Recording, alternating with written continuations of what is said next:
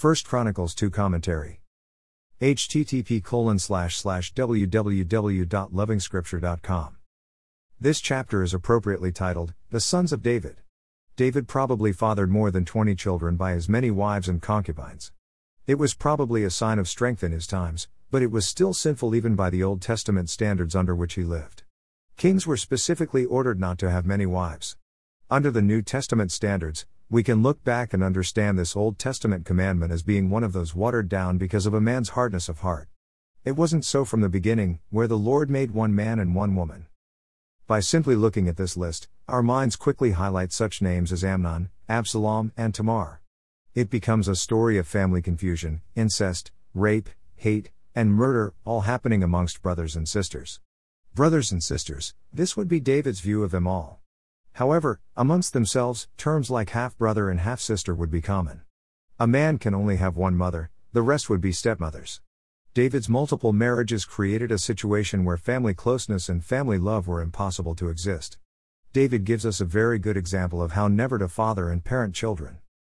The Lord loved one of them and he would consequently sit on David's throne. His name is Solomon. He is the son of Bathsheba. We are again reminded of David's adulterous relationship with Bathsheba and the murder that resulted.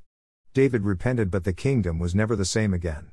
Incest, rape, hate, and murder right within the family would quickly follow David's sin. This record of sin would continue with Solomon. Further down the line, a son of David called Manasseh would sin so much that the Lord would scatter Israel from the land of promise. Somewhere and at some point in David's time, the Lord blessed David with an everlasting dynasty. So even after the exile, we find a list of the royal line. Zerubbabel would be a key figure. The book of Chronicles is probably written some 200 years after the exile, looking at the generations listed after the exile. Of interest to the New Testament saint is a son of David who isn't listed here. He is the continuation of the Davidic dynasty, in fulfillment of the blessing found in 2 Samuel 7. This chapter is a list of kings and leaders. We are looking at the Davidic dynasty. It is an expression of the original blessing of dominion that we saw in Genesis 1 verse 28. It was strongly repeated in 2 Samuel 7. This blessing of dominion is only completed by the Lord Jesus as projected in the book of Revelation. And they shall reign forever and ever.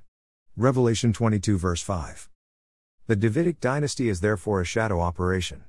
The blessing of man to rule is pictured, albeit imperfectly, by the Davidic dynasty. It is only through the all-important Son of David, the Lord Jesus Christ, that the saint can have this glorious hope to rule forever.